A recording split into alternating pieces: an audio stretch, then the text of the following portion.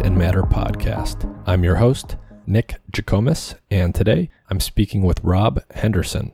Just a reminder, I've started a new weekly newsletter, the Mind and Matter newsletter, that goes out every Friday. You can sign up in the link in the episode description or on my website, www.nickjikomes.com. And that newsletter is really a way for me to give people updates on the podcast, such as who the upcoming guests will be. I will also share interesting studies that have come out in the research world that I find interesting that I'm looking at, as well as links to interesting news articles that are science related that I think are noteworthy. And I will also share things like excerpts and quotes from some of the books and other literature that I'm reading.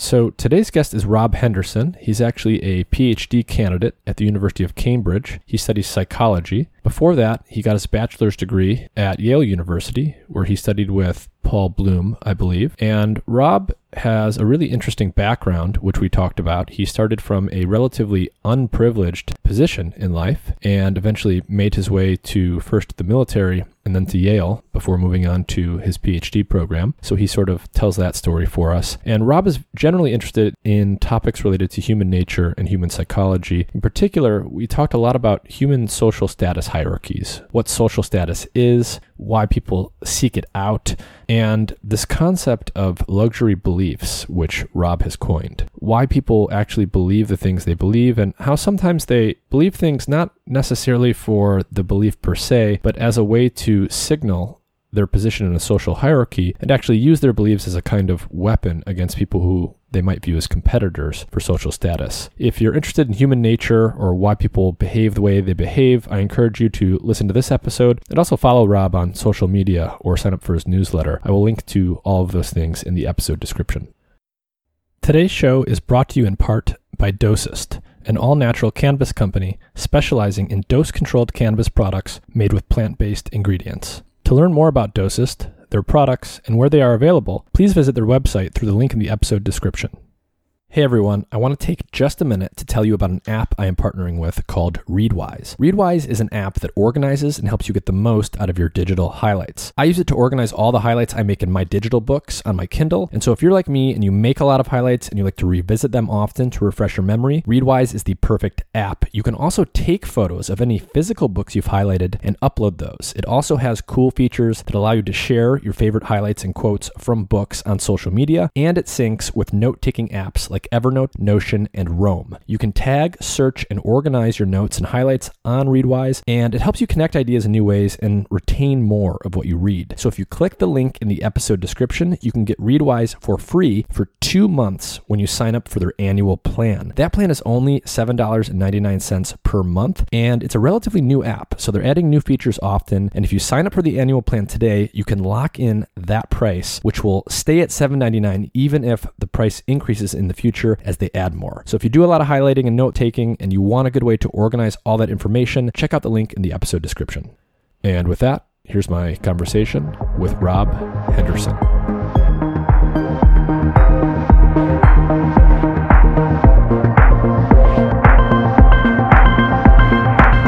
Rob Henderson, thank you for joining me. Hey, Nick. Great to be here. Thanks for having me. Can you start off by just telling people what you do right now and what you're interested in, generally speaking?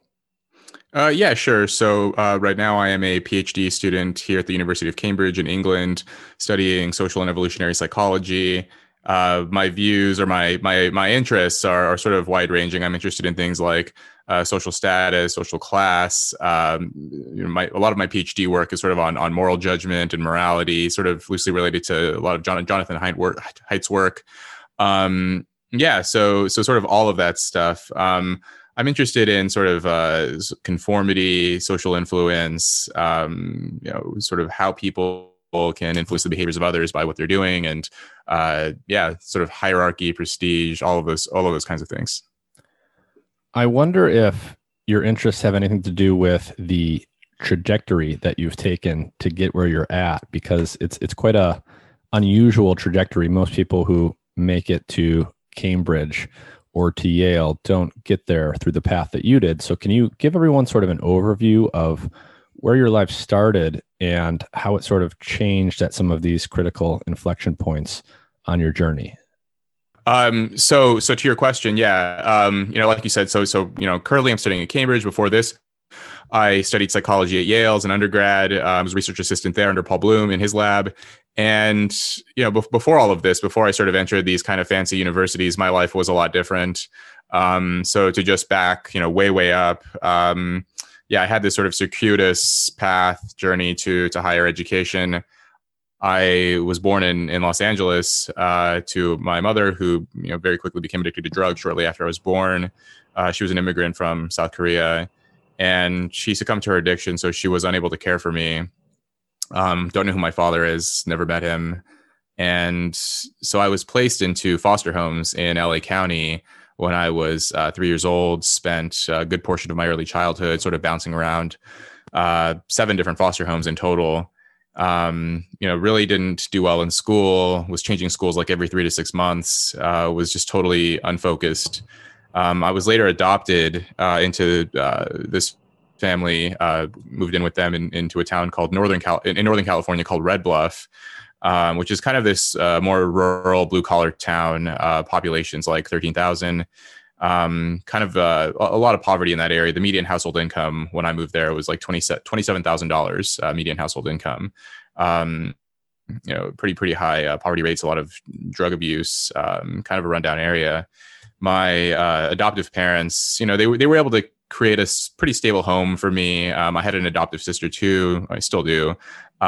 We grew close, but then after a couple of years into the adoption, my adoptive parents divorced, and that was pretty hard on me. My adoptive father was angry at my adoptive mother for initiating the divorce, and subsequently severed ties with me and stopped communicating with me as a way to get revenge on her. And that was just like another blow. Had a lot of like these sort of challenging early life experiences, both sort of economically and socially and emotionally. And later on, sort of skipping through a little bit, but ended up joining the military as a way to just sort of get out of there, get out of all of the chaos that I was sort of ensconced in. And over time, sort of matured and found my path there after I enlisted. Sort of found my interests organically just through sort of picking up books, reading articles, watching lectures on YouTube, things like that. And discovered, this is where my interests lie in sort of behavioral science, psychology, these kinds of things, social science in general. And I went to Yale on the GI Bill, and sort of, that's a long story short. So you eventually went to Yale, and then you made it to Cambridge, where you're at today. As you were going through these different phases in your life, what were some of the more salient differences that you observed among people in these different segments of society, especially in terms of how they expressed or signaled to each other what they valued and how they communicated with each other? Yeah, I mean, so when I got to Yale, I came there, I literally had gotten out of the military in August and started school in September. So like, just a couple of weeks later after I separated from the military, I was a little bit older, came from a completely different background. I mean, there was this pretty popular article in the New York Times a couple of years ago, which found, just basically the wealth disparity among students at elite universities. There are more students at places like Yale, more students from the top 1% than the bottom 60%. So it's basically like surrounded by, some of the wealthiest, people from the wealthiest families in the country. I was just sort of curious, like, what are these people like? What are they doing? What are they interested in? And, I ended up coming up with this term, just sort of organically. I was reading a little bit of like Thorstein Veblen's work, the economist and sociologist from the late 19th century, and how he had, sort of observed how the elites of his time displayed their social status through luxury goods, through sort of their material wealth, wearing, tuxedos and evening gowns and taking up these costly hobbies, playing golf, going beagling, having butlers and servants and all these things. And one thing that I noticed right away when I got to Yale that kind of surprised me was how they look like normal college students on the outside. You wouldn't necessarily know just from looking at them that they were students at sort of this rich university, except in the winter. Like at that point, Canada Goose jackets were really popular, and I remember when I looked up the price of Canada Goose jackets, just blew my mind, because like the cost of those, that was like, it's like $800 or $900, which is equivalent to when I first enlisted, that was like a month's paycheck. $900. So it's like just blown away that they would buy this jacket that, wasn't really that much better than like, I don't know, a North Face or something like that. But anyway, but generally speaking, they were kind of like, materially not that different. I noticed, like, just in general, that rich people don't necessarily look wealthier. If you walk down, I took a lot of trips to New York, and if you walk around, you don't always necessarily know just by looking who the rich people are and maybe who the middle class and lower income people are just from looking at them. Whereas if you walked through New York 100 years ago, it was very easy to say, like, that's the rich guy, and that's someone who's not. But there was something different, in the ways that they talked, in their viewpoints about like important social and political issues. The people I interacted with, I had a lot of strange experiences, and over time I came up with this term luxury beliefs, which are ideas and opinions that confer status on the upper class while often inflicting costs on the lower classes. And adopting sort of unconventional views, these are ways to sort of distance themselves from ordinary people, from middle class people who didn't attend universities, who don't keep up with the fashionable periodicals, and don't listen to podcasts and these kind of things. So these luxury beliefs, we can get into specific examples, but my claim is that nowadays you can predict much more someone's social class from their views on a handful of political or social topics than you can just from what they happen to be wearing or carrying with them at that time. Yeah, it's an interesting idea. Before we get into examples and unpack that a little bit more, let's talk about social status more generally. So from your perspective, from a psychologist's perspective, how would you define what social status is? We all have an intuitive notion of it, but let's put a definition to it. Yes. So there, I mean, even in the psychological research, there's some debate about what social status means. I remember for a while there was like this debate about the difference between social status and power. Power, I think, now is viewed as control of resources, which isn't necessarily the same thing as status. Joseph Henrich and others have defined, they sort of delineated status or broken it down into prestige versus dominance. Sort of prestige is freely conferred status that I sort of give it to you because I admire you, versus dominance, which is, I guess, sort of more associated with power, which is, I defer to you because I'm a little bit afraid of you or something like that. But I think generally, at least the way that I use it, it's respect and admiration from peers. There's this idea of sociometric status. Michael Krauss and others at Yale have used this term in some of their research. So one of their interesting findings, they call it the local ladder effect, but they found that in terms of happiness, a lot of focus is paid to, or attention is focused on income, the relationship between income and low income and happiness. But what they found is that sociometric status, or respect and admiration from peers, is a much stronger predictor of a person's happiness than their socioeconomic status, at least in, the US context, where, generally speaking, even like, really poor people or working class people, they still, very few of them are sort of on the brink of starvation. So once you sort of have that minimal level of material sustenance, then the way that you're looked upon by your peers, that becomes much more important for you in terms of your well-being and your happiness. And so yeah, that's kind of how I would define status. Interesting. So we all have an intuitive notion of status. Everyone wants to have high status within their local environment. This seems to be baked in, given that we're such highly social primates. What do we know about how far back this goes? Do we see this kind of fixation on social rank in pre-industrial hunter-gatherer tribes and non-human primates? Yeah, I mean, I recently wrote this long form review of now it's become one of my favorite books, called Hierarchy in the Forest by Christopher Boehm, I think is how you pronounce his last name, Boehm. He's an anthropologist, I think, at UCLA. And this book is, he compiled all of this research from anthropologists and psychologists and others, basically looking at the sort of archaeological, anthropological records, and along with observations from modern hunter-gatherer communities in Brazil and Africa, Papua New Guinea, and basically finds consistent patterns that people care a lot about their social rank within their communities. And there's this sort of, I mean, it's interesting. These communities tend to be quite egalitarian, at least among adult male members. But it's not because they love peace so much or like they love equality. It's really this sort of like constant tension and this relentless focus on trying to sort of make sure that you never slip too low and making sure that others never go too high. And BAME offers some examples from like hunting troops among hunter-gatherer communities, and how these anthropologists will speak to them and how they'll have these practices where if a hunter happens to take down a large animal, immediately all of his peers start making fun of him and tell him how the animal actually wasn't that big and how that actually wasn't such a skillful throw, and how when you were running, you looked like a little bit funny when you were running, and immediately start cutting him down.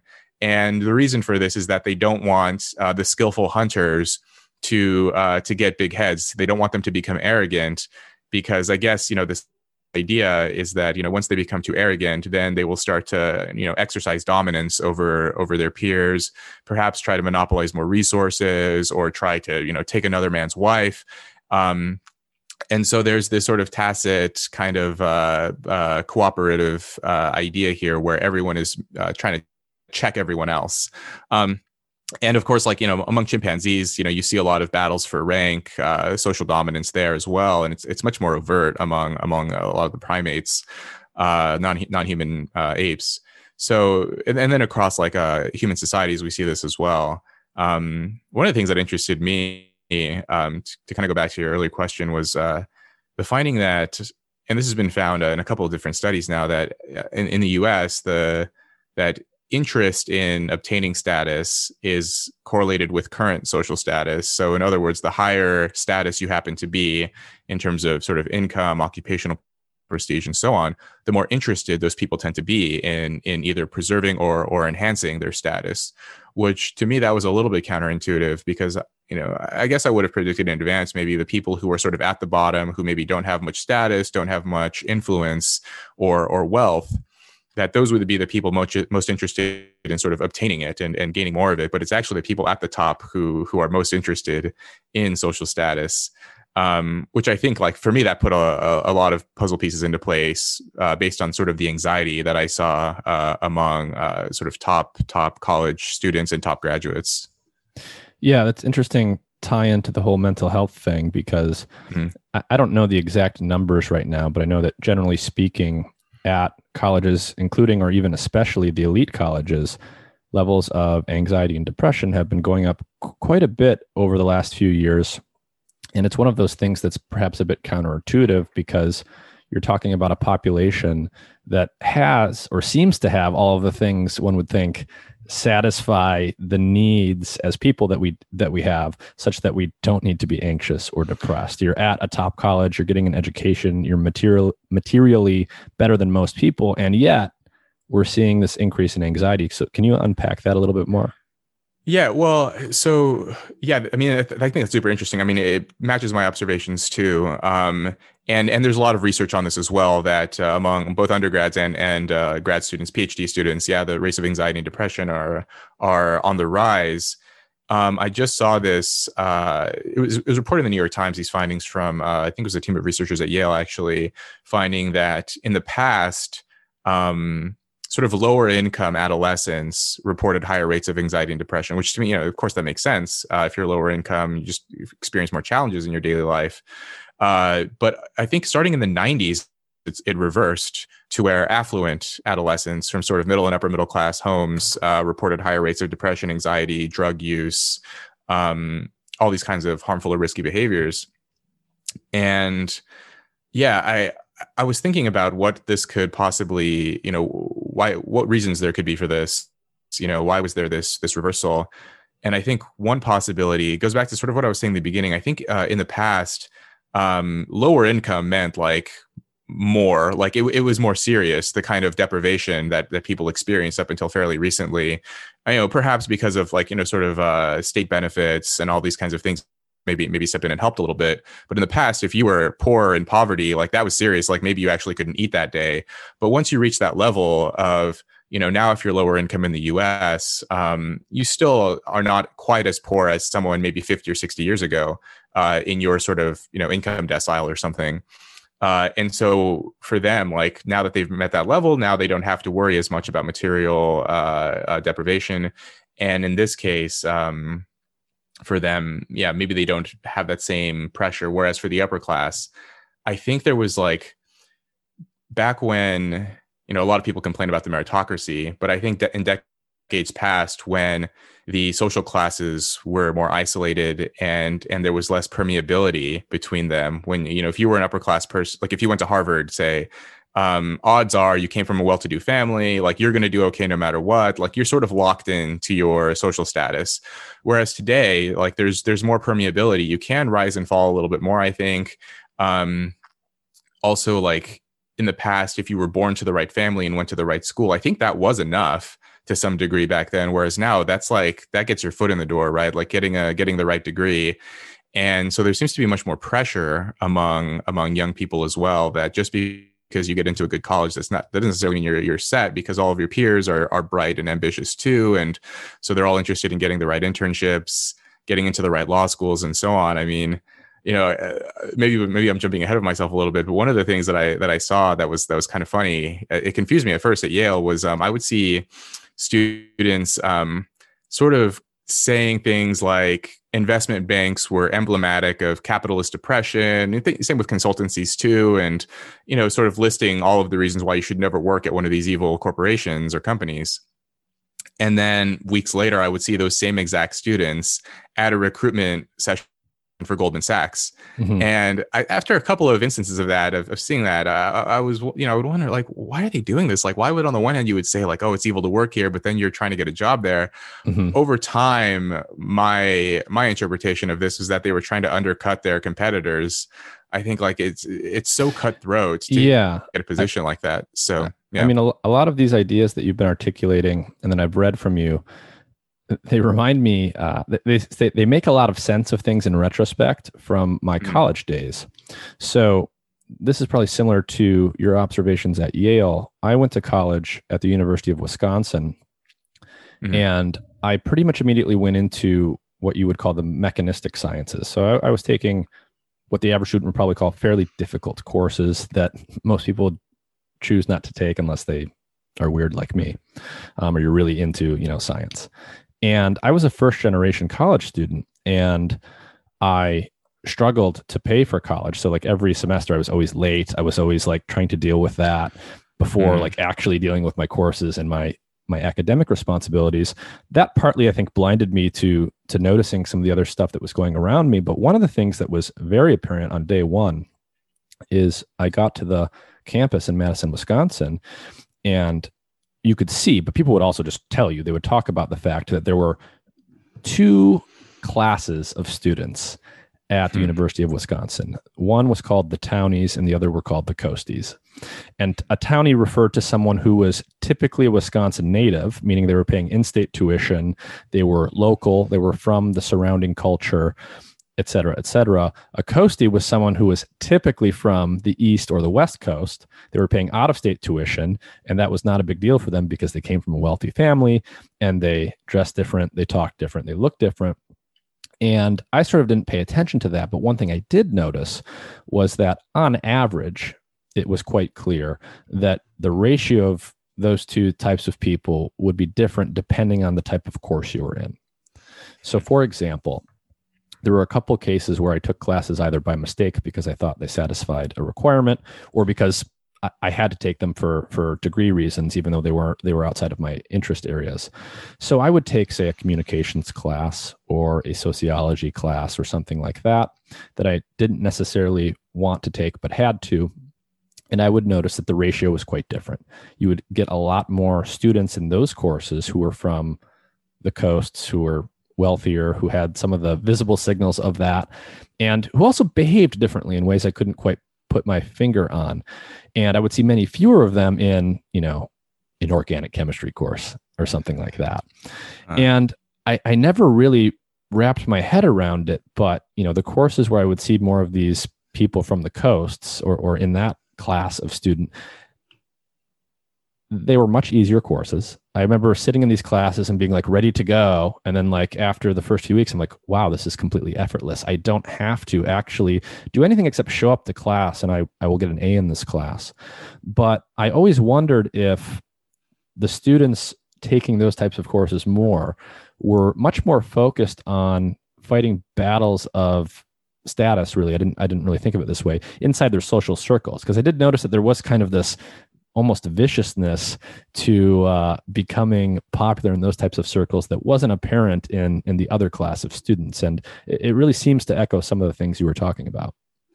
That's interesting. Yeah. I mean, now you have me wondering, I entered Yale at an unusual time. It was basically right when the student protests erupted as a result of an email one of the faculty members sent to her students. Basically, the charges were that she was defending cultural appropriation and all these kinds of things. And I remember, I had this really tense interaction with a young woman, this female student, and I was basically just trying to say, like, I have no idea why people are so upset. I read that email, I just didn't get it. I had come from a completely different world, and so trying to understand like what it was that was so offensive about what this faculty member had said was just confusing to me. And this young woman just said that I was too privileged to understand why people are so upset. Later, I found out that this person, grew up in Greenwich, which is like one of the wealthiest zip codes in the country. Went to Exeter, yeah. So it was just a strange thing to be called privileged by someone like that.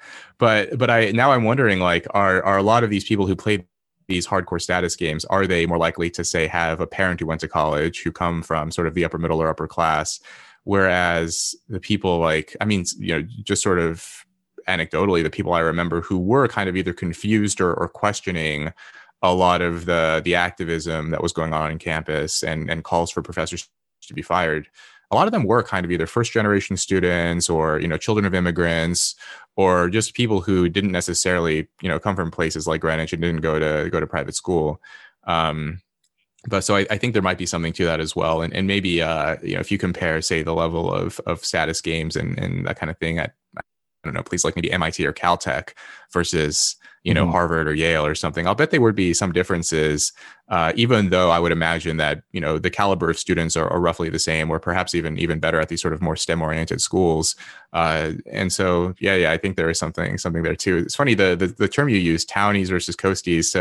So I've heard this term used here at Cambridge. So now I'm over here in England. Like the class stuff here is just way more complex. I don't even try to examine it because it's much older and more layers to it. But one thing that I learned here was they have this distinction between town versus gown. So the town, or the townies, I guess, are the people who live in Cambridge, who sort of work here and operate the businesses and so on, who grew up here. And then the gowns, I guess I don't know if they call them gownies, but the gown types are like the students and people associated with the university, the scholars and so on. And I guess there is this sort of historical tension both here at Cambridge and over at Oxford as well. And yeah, I noticed that there isn't that much focus paid to the people who live here. I saw this at Yale as well. New Haven, which is where Yale is located, is an extremely poor town. A lot of poverty, a lot of mental illness, homelessness, addiction. I lived downtown in New Haven. So to get to class and back, I would walk through like a lot of poverty. And I just remember having experiences like I'd go to Yale and I'd hear people talk about the importance of activism and all of these kinds of things, social justice. And then like I'd walk through, a lot of homelessness and addiction and all this stuff. And I would think to myself, like, I don't know how serious these people really are. Like, there just seems to be this duplicity to it that it really, I have no doubt that some of them are sincere, but I think a good portion of them are also mouthing the right words because it helps them boost their status in their local environment. I mean, there are certain words you can say that will instantly garner approval. Yeah. The last thing I want to say here before we move on, because I think we'll kind of loop back to this in a couple different ways, is, at the University of Wisconsin, there was these really two different castes of people almost, not necessarily one above the other, but I think the important observation is there was no overt segregation. There was only self-segregation. by and large, right, the one group would hang out with the one group and the other group would hang out with the other group. And that was by choice. And so all of the social competition, therefore, was sort of within group. And I'm interested in this idea of sort of within group or within class competition, because I think a lot of the things that you're talking about or that we observe in this general area result not from people trying to compete or display superiority to those in sort of a lower caste, but actually competing with those that are approximately equal to them in status. And I think we'll come back to that. But okay, you've been talking about high status or elite individuals. You've mentioned that a couple times. Again, we have an intuitive notion of what this might mean, but what would be the key determining factors that make someone high status or elite in society? You've already told us it's not strictly determined by wealth. Yeah, I mean, so this is also sort of a contentious debate. I mean, I was reading a little bit of the sociological research on this as well about, there are discussions and debates between like status versus class. Like, is there a difference between social status versus social class and all these things? I mean, so the very first like book that I read about class in America, and like this is sort of like where like the way I tend to define it comes from Paul Fussell's book called Class: A Guide to the American Status System. I think it was written in like 1981 or something. I mean, it's an incredible book. It's like a little bit tongue in cheek, but it is like a very useful book, I think, to understand class. Some of the things are outdated, but generally the way that he describes it is that, for the lower class, they tend to define class strictly in terms of money or wealth. The more money you have, the higher class you are. And I kind of observed this too when I was growing up. I remember, I worked at this pizza joint when I was in high school washing dishes, and I would talk with my coworkers about, striking it rich. It was all about money. It was never about like, I can't wait to get into college and get a good education or something like that. Other things associated with class. It was really about money. Playing the lottery. A lot of my coworkers played the lottery. My family, some of them played the lottery too. And really the interest was on like, how do I get a bigger bank account? How do I buy a boat or a nicer car, material goods? And then Fussell says for the middle class, it's more about education. So sort of the rank of your college or, what you studied, did you sort of stay in your local area or did you go away to college? Those are sort of markers of status too. Which I guess like when you go away, that's sort of an indicator of how much money your parents have. But anyway, so that's the middle class, is sort of education. And then for the upper class, it's not just money and education. Those things are important. But the final ingredient is your sort of habitus, your taste, your habits, your preferences, the kinds of media you consume, the kinds of books you read. I guess today, to update it would be, which podcasts you listen to, what are the periodicals you read, your digital subscriptions, which, I guess maybe now which Substacks you read, something like that. So those three ingredients are important. And what's interesting is that one of Fussell's claims is that you are sort of locked in to the class you were born into. So no matter what, you are the class you happen to be born into. So I guess like for Fussell, someone like Mark Zuckerberg, I think he was born into like an upper middle class family. I think his parents were professionals, but they weren't like exorbitantly rich. So even though Mark Zuckerberg is, a gazillionaire, he is sort of culturally will forever be upper middle class. Whereas someone who was, born as like a Rockefeller or a Kennedy or something, I don't know, like one of these sort of dynasty waspy families or something, even if they aren't as rich as their great grandfather was or something, and maybe the family sort of on a downward trajectory in terms of their social mobility, they're still sort of upper class in terms of their habits and tastes and so on, and the kinds of things that they do. So that's another interesting element of this as well, is that there is like economic mobility. You can start off poor and maybe go to college and get a high paying job and so on. And so you're economically upwardly mobile, but sort of socially and culturally, you can't really break out of whatever you're born into. At least this is the claim of Fussell and some others. Yeah, it makes a lot of sense, though, behaviorally, right? A lot of behaviors and habits that we learn at a very young age really do get locked in, down to the way that we talk and, pronounce phonemes and things like this. It's very, very difficult to shake the way that you talk and the way that you express language after you go through puberty, basically. So it makes perfect sense to me that would be the case. And this is probably related to the entire reason why we have terms like old money and new money. If you come into money, you still have these sort of habits and behaviors that are effectively locked in because it's so difficult to unlearn them, or at least make them second nature in the way that the other behaviors would be for someone born into it. Right. Yeah, like you said, the way that people talk, the kinds of the foods that they like to eat, the music they like to listen to, a lot of the the sort of the cultural norms are hidden too. So if you didn't grow up around them, you don't necessarily know like the proper way to navigate them. And in some cases, they may even be deliberately hidden in order to sort of filter out like who's an insider and who's an outsider. I remember I read this this interview. It was in the Atlantic with these two sociologists discussing class, and they gave this example of a lot of workplaces no longer have dress codes, and it's sort of seen ostensibly as this egalitarian sort of upgrade of like, in the past, you had to wear these clothes, but now you can wear whatever you want, and it's sort of freeing. But actually, one of the points that these two sociologists made, their names escape me, but it was basically that the norms still exist, they just went underground, and now people are able to pinpoint like who can pick up on what those covert norms are and who can't. And this is another way of creating sort of insiders versus outsiders. Whereas if you have overt and clear dress codes, then anyone can fit in, right? Like if you have to wear a suit and tie, you get the suit and tie and you can fit in. But now you don't know like what's the right way to dress casually. They give this example of they were talking about a media company, I think, or sort of like television studios or something, and they said that there was no dress code.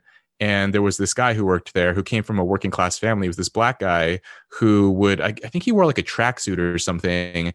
And, I guess like people there, like they had, they didn't like that, but they never told him. And over time, like the guy just left and he left, he left the job because even though the dress code was casual or no dress code, he didn't dress casually in the right way and ended up, not really fitting in. And I think like there are a lot of instances of this, of like, we try to be more egalitarian, but we end up, it ends up sort of backfiring in some ways because, back to our earlier, point that status is always sort of pervasive. And if you try to get rid of it, it will sort of manifest in a different way. Yeah, I'm really interested in this idea that a lot of the taboos we enforce are organic and they're covert. And I wonder if that's a feature that is sort of naturally baked in. One of the things this reminds me of is people's perception, or at least what people will say their own status is. I'm thinking here of the statistics where, you ask, and this is Americans, you ask Americans, are you lower class, middle class, or upper class? And some extraordinarily high percentage of them say middle class. So the majority of the people that are actually upper class or lower class identify as middle class, together with all of the people that are middle class. So there's this tendency for everyone to be seen as, just like everyone else, even though we all know that that's not the case for everyone. So is there something interesting going on there with what people behaviorally display? I mean, in terms of their other behaviors versus what they will explicitly identify as? Yeah, I mean, I've seen those stats as well, that like, somehow every American, whether you make, 30 grand or 300 grand, you're a middle class person. I saw a lot of this in undergrad too. Like that was the first time that someone could tell me, oh, my mother is a doctor and my father's a lawyer, and we may make $1 million a year, but we're sort of like middle, or something like that, middle class, maybe upper middle class. And that just blew my mind to hear, that you could make six figures and consider yourself a middle class person. I mean, even if you make 100 grand, I think that's twice as much as like the median household income in America.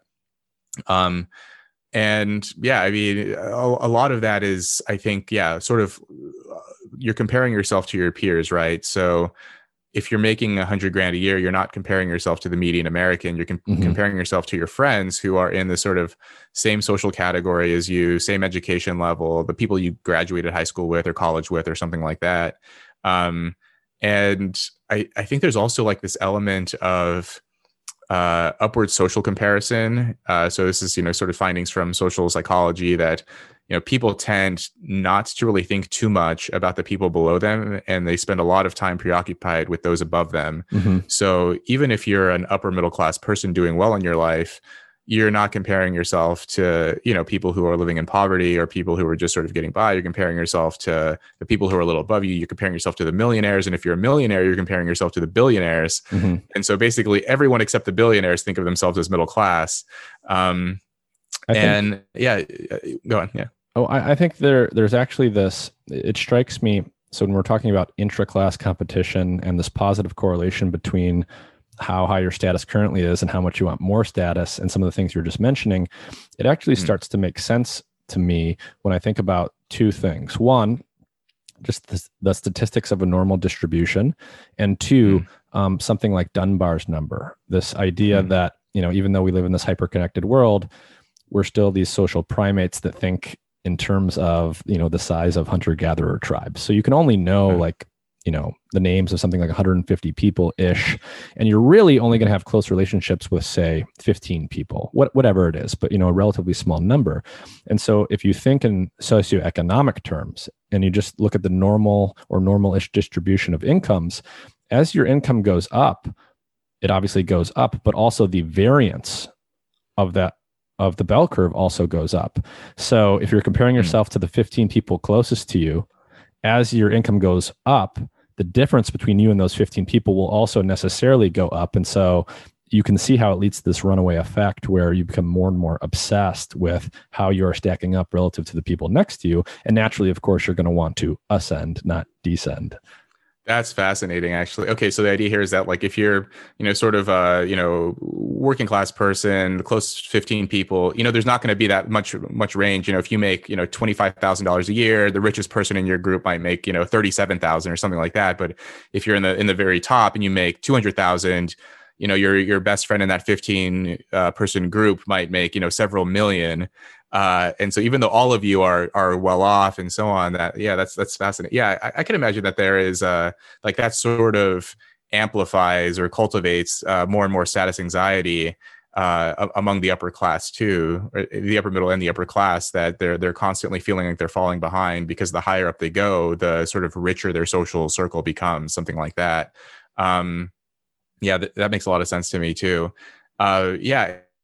Well, and I think there's also sort of this selection effect too going on where a lot of the top universities are selecting for people who are interested in status. I mean, just to begin with, if you're going to apply to a top university, whether for undergrad or grad school, you are the kind of person who's sort of, at least somewhat interested in things like prestige and status and respect and those kinds of things. And so you're already sort of conditioning on that as well. And so, and then those kinds of people are then surrounded by those just like them. And you can constantly feel that sense of like falling more and more behind. And I think it's not just money though. Like I'm thinking about like sort of social habits as well. I was talking to this friend of mine who was saying that, his friend had read the, this sort of widely cited statistic, something like 40 to 50% of marriages end in divorce. And then he said, I'm looking at like my entire social circle, a bunch of guys in their 30s, and none of us are divorced. And, some of us have been married for 10 years. There's no divorces. So I don't know like how this stat exists. And, my friend told him look, like if you break it down by education, then it's a completely different story. Like basically all of us have postgraduate degrees, and among people with postgrad degrees, no one gets divorced. It is like extremely rare for that to happen. So I think like, often when you look at the sort of overall averages, it can obscure some of the nuances in terms of social class or education or those kinds of things too. And you can live in like a completely different world just by sort of what social class you happen to be in, not just economically, but sort of socioculturally as well. Mm-hmm. Before we circle back to luxury beliefs, let's just talk about luxury goods as a transition into that. We all, again, probably have an intuitive notion of what a luxury good is, but I'm wondering if you can comment on the fact that, let's talk about clothing, for example. There's an entire spectrum of clothing out there, and some of it's more expensive and trendier, and some of it's less. Can you talk about the phenomenon that we'll all be familiar with, that, fashion trends are constantly changing and turning over? What's actually driving the change in trends in fashion, say? Yeah. I mean, well, my understanding of this is that, basically there's like this sort of the trend setting group, these sort of, I forgot the term for this, but basically this small group of people who kind of wear something unusual or unique. And then it sort of trickles throughout the upper class. And then over time, it sort of trickles downward to the rest of the social classes who adopt this look as it becomes more and more affordable.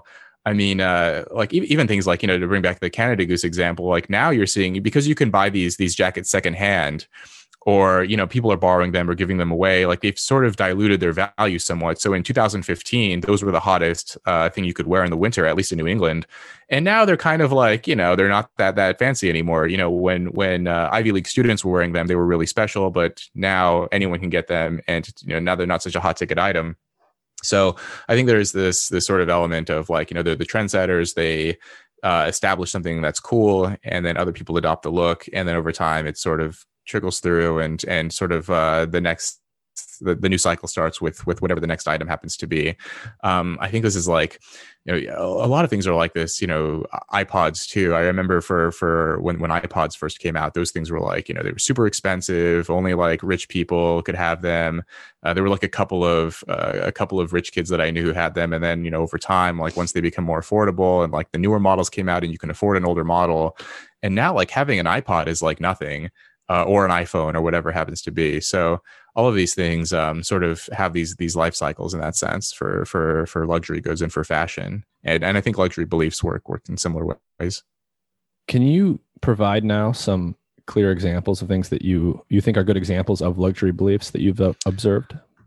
Yeah, I mean, so I wrote an essay. The very first one I wrote about luxury beliefs. It was this example. I had this conversation with a former classmate of mine. She told me that she told me that monogamy was outdated and that marriage is kind of this passe thing, and that, maybe we should move beyond it. And I was like, okay, that's an unusual belief. These are things that I didn't really hear in the military, things that I didn't hear growing up, but not uncommon to hear among graduates of places like Yale.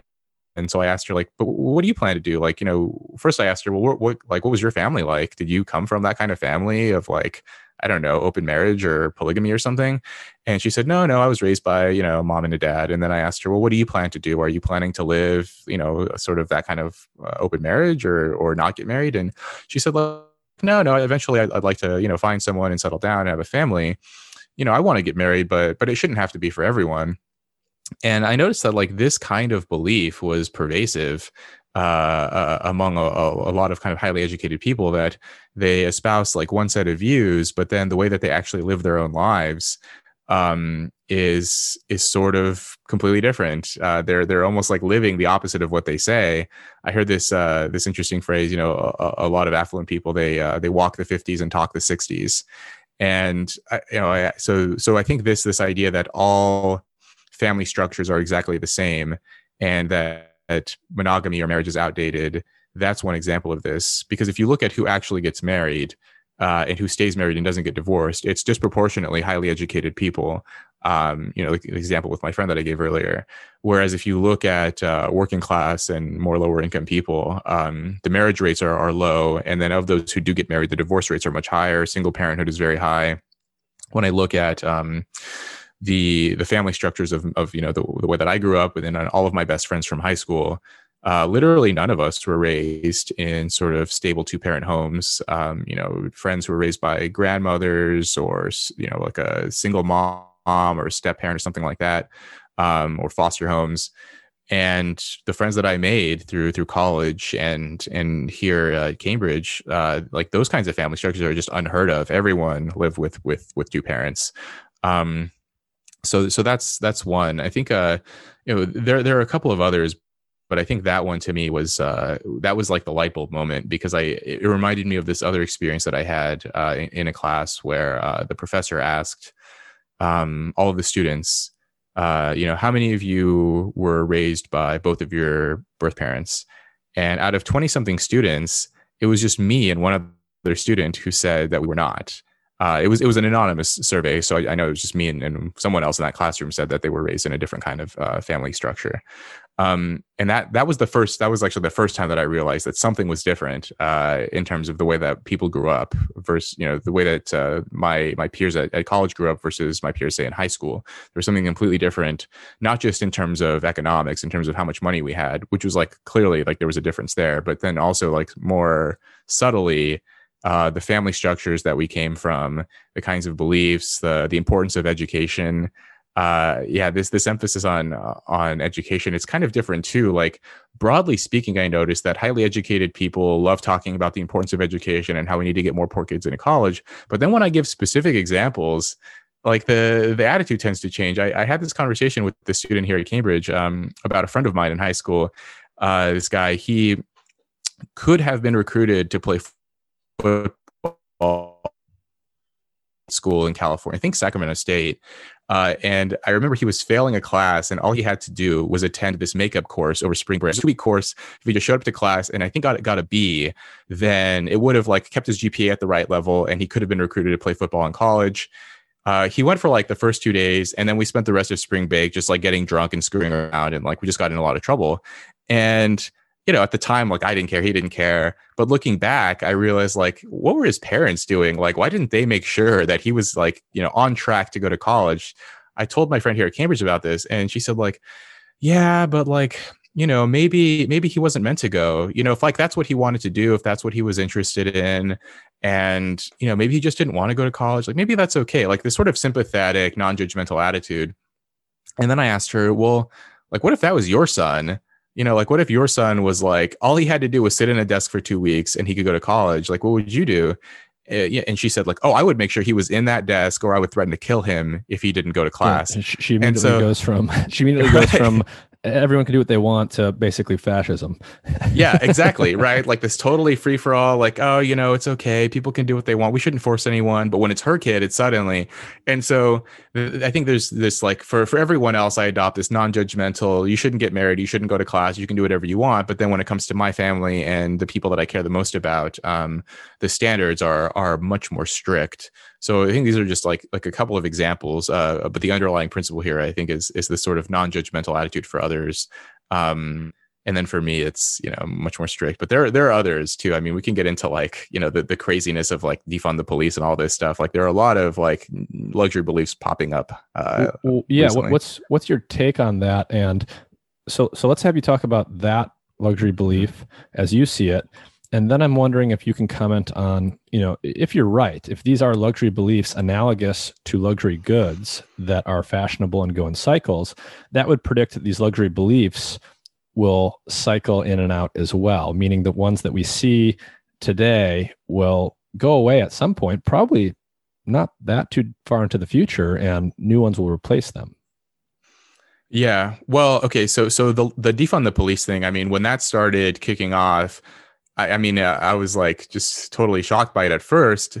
And, but then like, I'm like, it's Twitter. It's like, people who spend a lot of time on Twitter tend to be sort of affluent, highly educated people, just statistically speaking. I mean, Pew recently came out with some data on this, that they're much more likely to have a college degree and earn, a certain level of income. But then I wondered, like, what about people, if you break it down by income, are there differences in support for this defund the police idea? And fortunately, YouGov shared some data on this. I had to do a little bit of digging, but I found it. And basically, the group that is most in support of defund the police are people in the highest income category. Something like 33 or 35%, versus the other income categories, it's like 20% or something like that lower. So generally speaking, the people who have the most money are most in support of defunding the police. And of course, like this to me is like the definition of a luxury belief. This is an opinion that confers status on the upper class, but will inflict costs on lower classes. If you say defund the police, it makes you look good to your highly educated and affluent peers. It makes you look, I don't know, edgy or progressive or something. But if you literally get rid of the police, if you eliminate the police, then the people who suffer the most are going to be poor people. The poor are already disproportionately the targets of all kinds of crimes.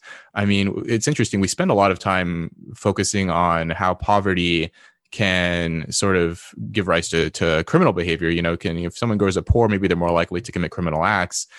But who are those acts committed against? Disproportionately against people in their neighborhood, other poor people. And it's interesting. We have these categories of, rich, middle class, and poor. But then if you sort of look at it in a more sort of granular level, the people who tend to commit crimes are young men, and the targets of crimes tend to be the elderly and tend to be women. So it's sort of like, do we care about poor elderly people? Do we care about poor women? Those are the targets of crimes. I looked at some data, I think this is from the FBI, that the people in the lowest income category compared to the highest, there's something like 7 times more likely to be victims of aggravated assault and robbery, 20 times more likely to be victims of sexual assault. Like, basically, if you're a poor person, the likelihood that you're going to be a victim of a crime is like astronomical compared to sort of middle and upper class people. And when we talk about like defunding the police, it's just like, I guess that totally gets glossed over. And then, of course, like if you look at communities and you see that like, most like non-white people are in favor of either the current level of police or more policing. I think defund the police is just a classic example of this.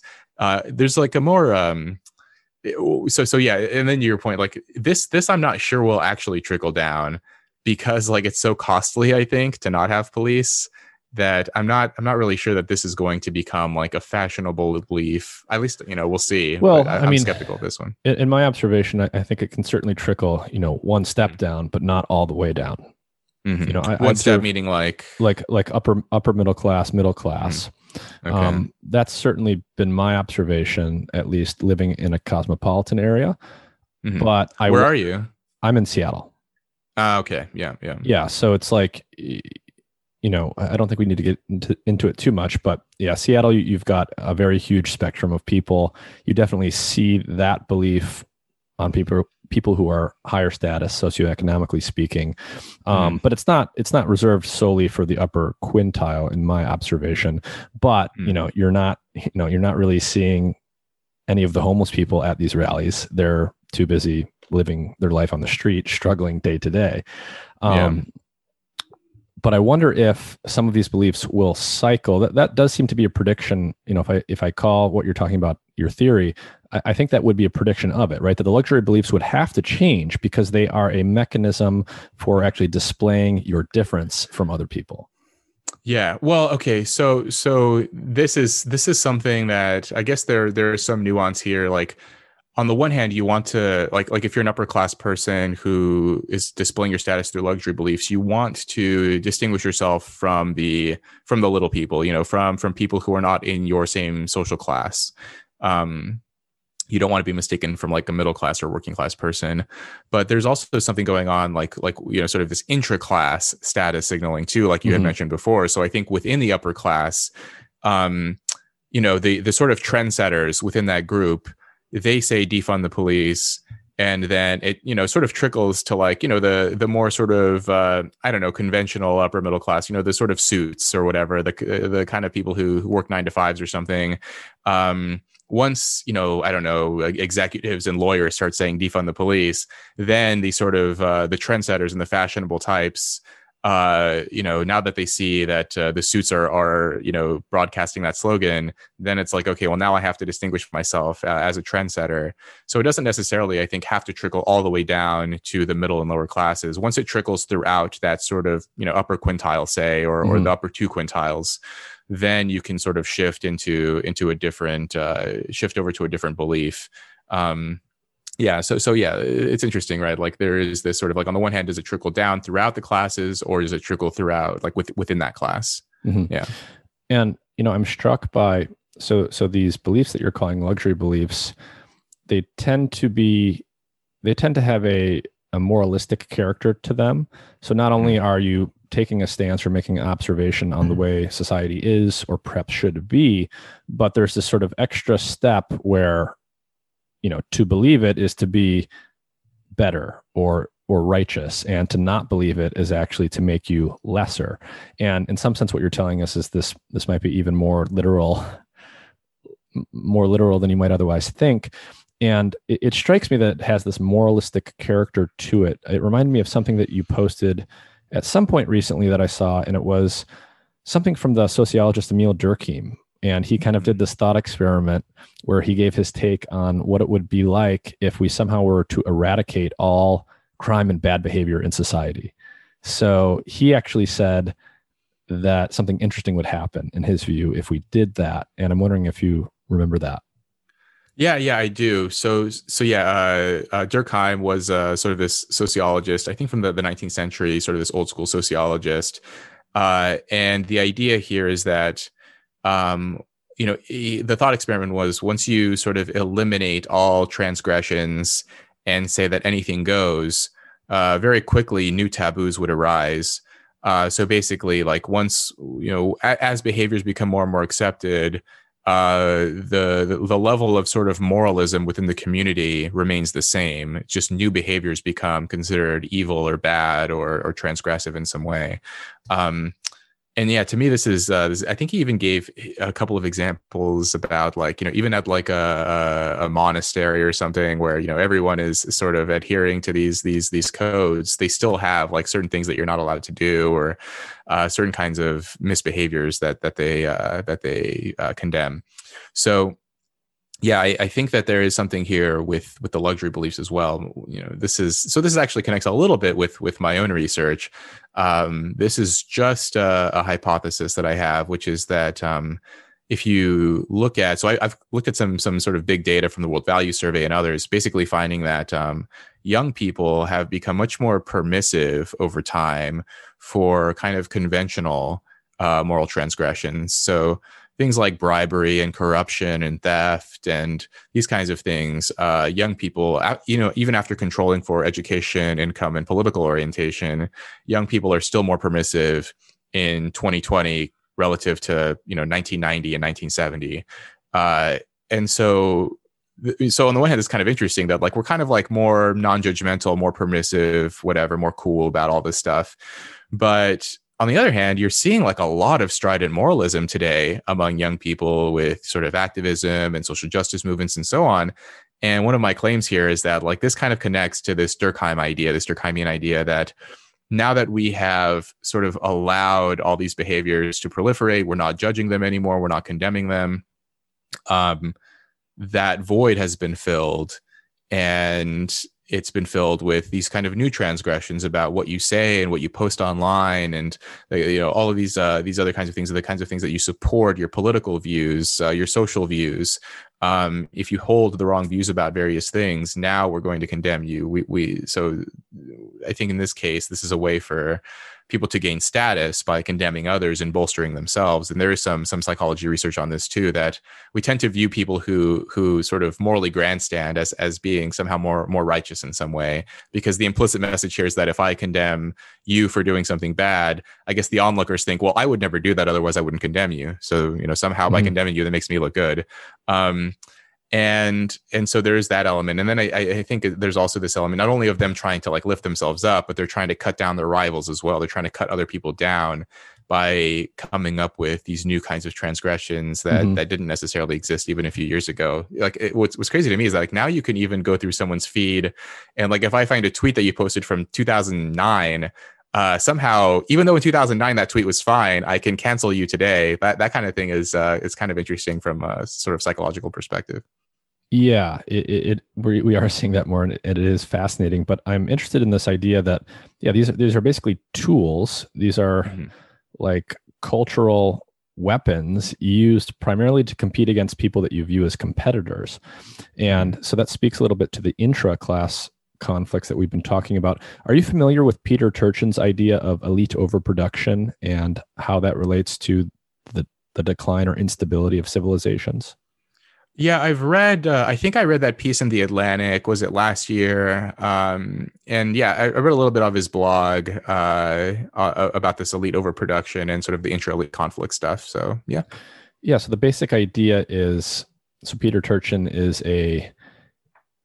I guess you would say like scientific historian or something. So he's from like quantitative ecology or some field like that, but he's trying to understand in a more quantitative and somewhat even predictive way cycles that happen in history. And, one thing that you can observe over and over again in history is civilizations rise, they do their thing for some amount of time, and they eventually decline, right? So you can think of ancient Rome or any other ancient civilization that we might name. And according to Turchin, as I understand him, a key factor in destabilizing societies when they're on the decline comes from, at least in part, elite overproduction. And what he means by that is when society makes too many potential elites, but there are not enough slots in the power structure, meaning high-paying jobs or high-status, culturally influential jobs, there are more people who feel entitled or that they should be an elite in such a position than there are actual positions. And so this leads to a like runaway intensification of competition among those elite or elite adjacent people for those limited number of slots. And they basically go to war with each other, and that leads to cultural instability. Right. Yeah. Yeah. Okay. I read a couple of chapters now. This is bringing back some of the things. So I read like, I think it was War and Peace and War where he discusses this. I think I specifically just read those chapters because I found it particularly interesting. And I've heard others sort of riff on this idea too. Wesley Yang, the journalist, and others, they refer to what we have today as the sort of Twitter class, the overeducated precariat of like, people with advanced degrees or people from fancy universities, but they're not making money commensurate with, their education level, at least like as they believe that they should be earning, their sort of expectations were higher than whatever the outcome happened to be. I think there is some truth to this. I remember, for example, something about how like the number of households that are worth $10 million or more has increased by like some like substantial amount since the 1980s, adjusted for inflation. But, of course, like all of the influential positions in government, like the number of senators and congressmen, Congress, representatives and the president, of course, like those are all fixed. The number of positions at elite media organs and universities are all fixed. I mean, like, so of course, I'm a PhD student. I think, are you a PhD student or you've graduated, right? I graduated a number of years ago. Okay. So you've probably heard like, all of the jokes about how hard it is to get an academic position and how they're not just jokes either. It's true. Right. Yeah. I think like it's framed as a joke just to help cope with how dire it is. Yeah. But it is like, I hear from young grad students, I talk to, they say like, when my supervisor was my age, 30 odd years ago or whatever it was, you could write 2 papers. If you get 2 published papers, then you can get like a pretty good academic post somewhere, like a tenure track job, 2 or 3 papers. Today, that might get you that might make you competitive for a postdoc. Like the sort of like PhD glut. More and more people are getting degrees, but the number of faculty positions has remained the same. I mean, which I guess like maybe there's like a conspiratorial element here of like this is why. We're constantly saying more people should go to college because, a lot of highly educated people are hoping to get jobs at whatever the universities happen to open up or whatever. And I think there is like something going on here where, actually, I just read this article too about this, about how there was this influencer. I don't remember her name, but she got a job as like a sports journalist, like completely on the strength of like the number of Instagram followers she had. And apparently like this started like this sort of social media firestorm because all of these people were commenting and attacking her saying like, why did I go to Columbia Journalism School? I should have just gotten on Instagram and gotten some followers or something like that. Like basically the people who followed the sort of preordained expected path of, go to college, go to grad school. This is how you get into journalism. And then like some random person who I don't even know if she went to college at all gets a bunch of Instagram followers and bypasses, just jumps the line and gets this sort of prestigious position. And I think this is sort of indicative of that intra-elite competition idea of like just a lot of bitterness and a lot of anger, I think, among educated people. Yeah. And I mean, it really is true. Like if you think about politics at the highest level, there are truly, in many cases, a literally fixed number of spots. Like we've had 100 senators since the inception of the Senate, and it's never gone up. When you think about academia, I would say the number, I don't know the exact numbers, but the number of tenure track professorships has gone up marginally. It's gone up much slower than the number of people seeking those positions. And when you think about something like college education, everyone is now expected to get this.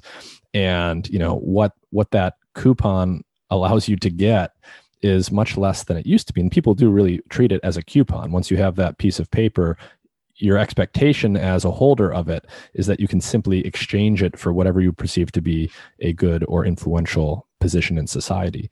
And that's the dynamics there are fascinating. And even when you think about social media, in some sense, Twitter and the internet and Facebook and all of these things, they allow you to have maximum reach. But when you study these things, we all know that it's dominated by Pareto distributions. It's not everyone's going to become a social media influencer with 1 million Instagram followers. It's going to be a tiny sliver of people. So there's this sort of this pervasive 80-20 effect where more and more people are having more and more, a smaller slice of people are having a magnified level of influence. And there's this larger chunk of people that's having a level of influence or status that they believe to be well beneath what they're entitled to. Right. Yeah. I mean, one thing that I've sort of been looking at recently, I was reading this book called Dataclysm. I can't remember the author's name. It came out a few years ago, but I would imagine that these findings still hold, which is that on social media, I think it was specifically about Twitter, that like the Gini coefficient of followers on Twitter is actually higher than wealth in America. Basically, it's actually much easier to make $1 million than to gain 1 million Twitter followers.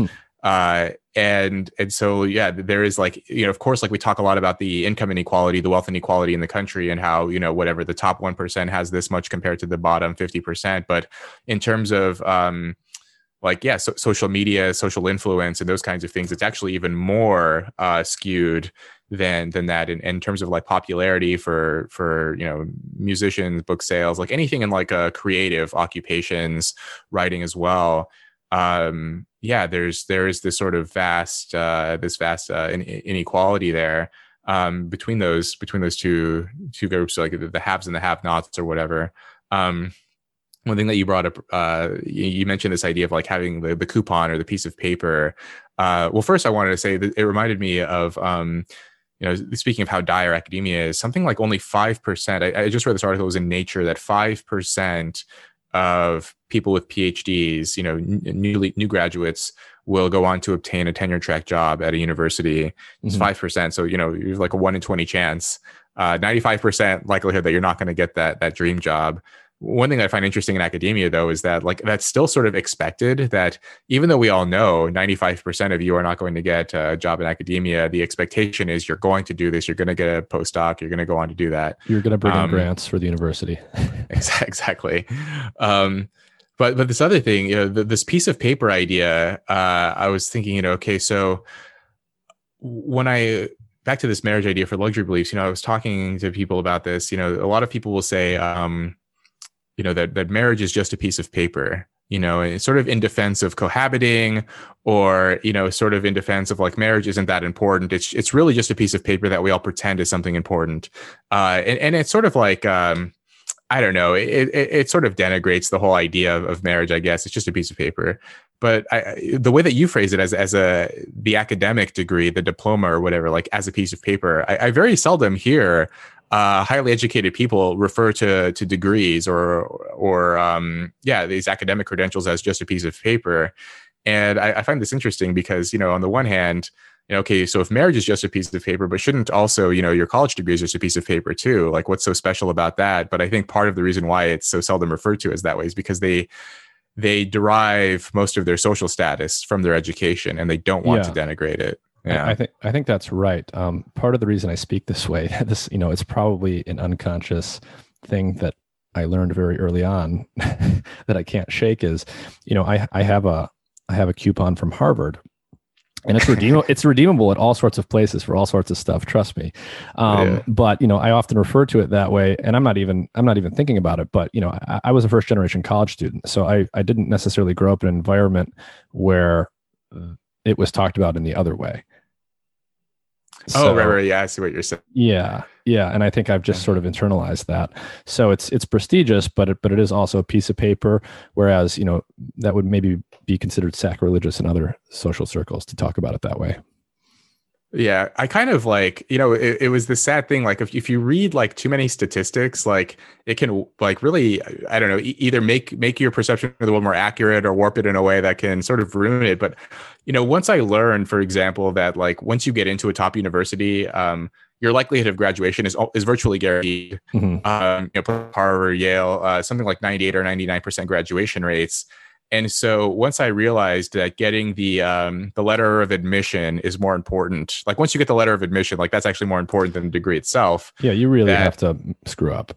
If they make sure that you pass, basically. And so like on graduation day, I remember like my family was really happy, and I was like, this was basically expected to happen. Like, is this really that exciting? Like, we all knew that we were going to graduate, right?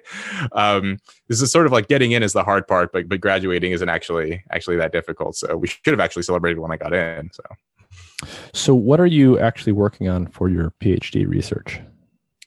So a couple of different things. So I just published a paper in evolutionary psychology. It's actually about COVID, finding that people who were more concerned about contracting COVID were more morally judgmental than people who were less concerned. So a lot of my research is actually on moral judgment. And a lot of this is, like I said before, inspired by Jonathan Haidt's work on sort of moral disgust, moral judgment, political differences in sort of moral condemnation.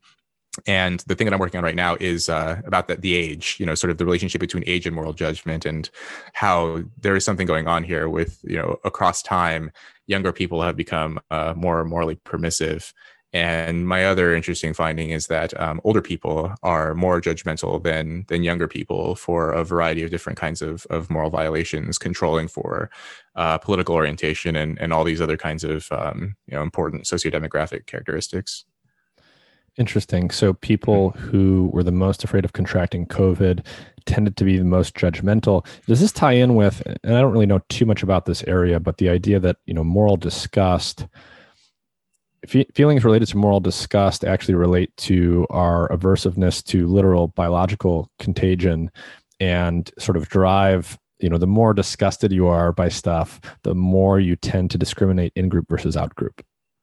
Yeah. I mean, so there's this idea of the behavioral immune system, which is, sort of the body's response to potential contaminants. So, there may be overlap between sort of physical disgust and moral disgust. Research on, if people sort of experience this emotion of physical disgust, they're subsequently more judgmental and sort of more cautious and less, or sort of less permissive for a variety of different kinds of behaviors. And like you're saying, they're more sort of groupish, more favorable to the in group and less favorable toward the out group. So there is something there as well. I mean, my finding on COVID and moral judgment, of course, like I think it was, we sort of predicted in advance, and I think a lot of people would, that if you're highly worried about COVID, then you would be harsher towards people who violate, commit moral violations that could potentially spread contamination. So people who say sneeze without covering their mouth, or use someone else's toothbrush without their permission, things like that. Like, you would sort of, like, if you're highly worried about COVID, then being worried about those things makes sense. But we also found that people who were worried about COVID were also more judgmental for transgressions, like bribing someone to jump ahead in line, or turning your back on your boss at work, or sort of doing these kinds of like fairness violations, but betraying people, violating some kind of like agreement, loyalty, these kinds of things. So it wasn't just about contamination. And so, I think there is this kind of like this error management thing going on here, where if people are highly concerned about an infectious disease, then they're subsequently going to be hyper cautious towards any kind of wrongdoing that could potentially inflict more harm on them. So there's already this danger that exists. And so I'm not going to take any chances, and I'm going to condemn anyone who could pose an extra level of danger to me. That's sort of the idea here. And I wanted to look more judgmental over time as a result of COVID. So, we ran studies in March, and then later people in May were harsher than people in March, regardless of their level of concern over COVID. And we speculated, we don't know this for sure, but we speculated that this might be the result of prolonged exposure to this ongoing pandemic, that as the pandemic wore on, people became much more sort of hyper vigilant towards any kind of moral wrongdoing. And, I couldn't help but connect that to, like, maybe things are calmed down now. Like things are sort of, after the vaccines had been released, and maybe things are cooling down somewhat. But for a while, people were very judgmental about, say, like mask wearing and hand washing and all of these things. And I mean, to me, it makes sense. It's sort of it's an adaptive response. I think, if you could potentially get sick, it makes sense to be much more cautious. Interesting. Well, is there anything, Rob, that you want to leave people with? Any final thoughts on what we've talked about, or can you tell people where to find you in your writing? Yeah, I mean, I think we've covered a lot of interesting things here. You can find me at robkhenderson.com and follow me on Twitter at robkhenderson. Awesome. Well, Rob, I think you have a really great social media presence. You've sort of, how do I describe it? You've carved out like a nice niche for yourself. So I always know that your feed is going to could contain a number of things, but they're all within sort of a fairly tight range of topics. So I don't know, it's like picking up a magazine that's about, one topic. I always know that I'm going to get something interesting in the general area of human nature and human psychology. And you also have a newsletter that I subscribe to, and I don't subscribe to many, but yours is one of the more interesting. I appreciate that. Thanks, Nick.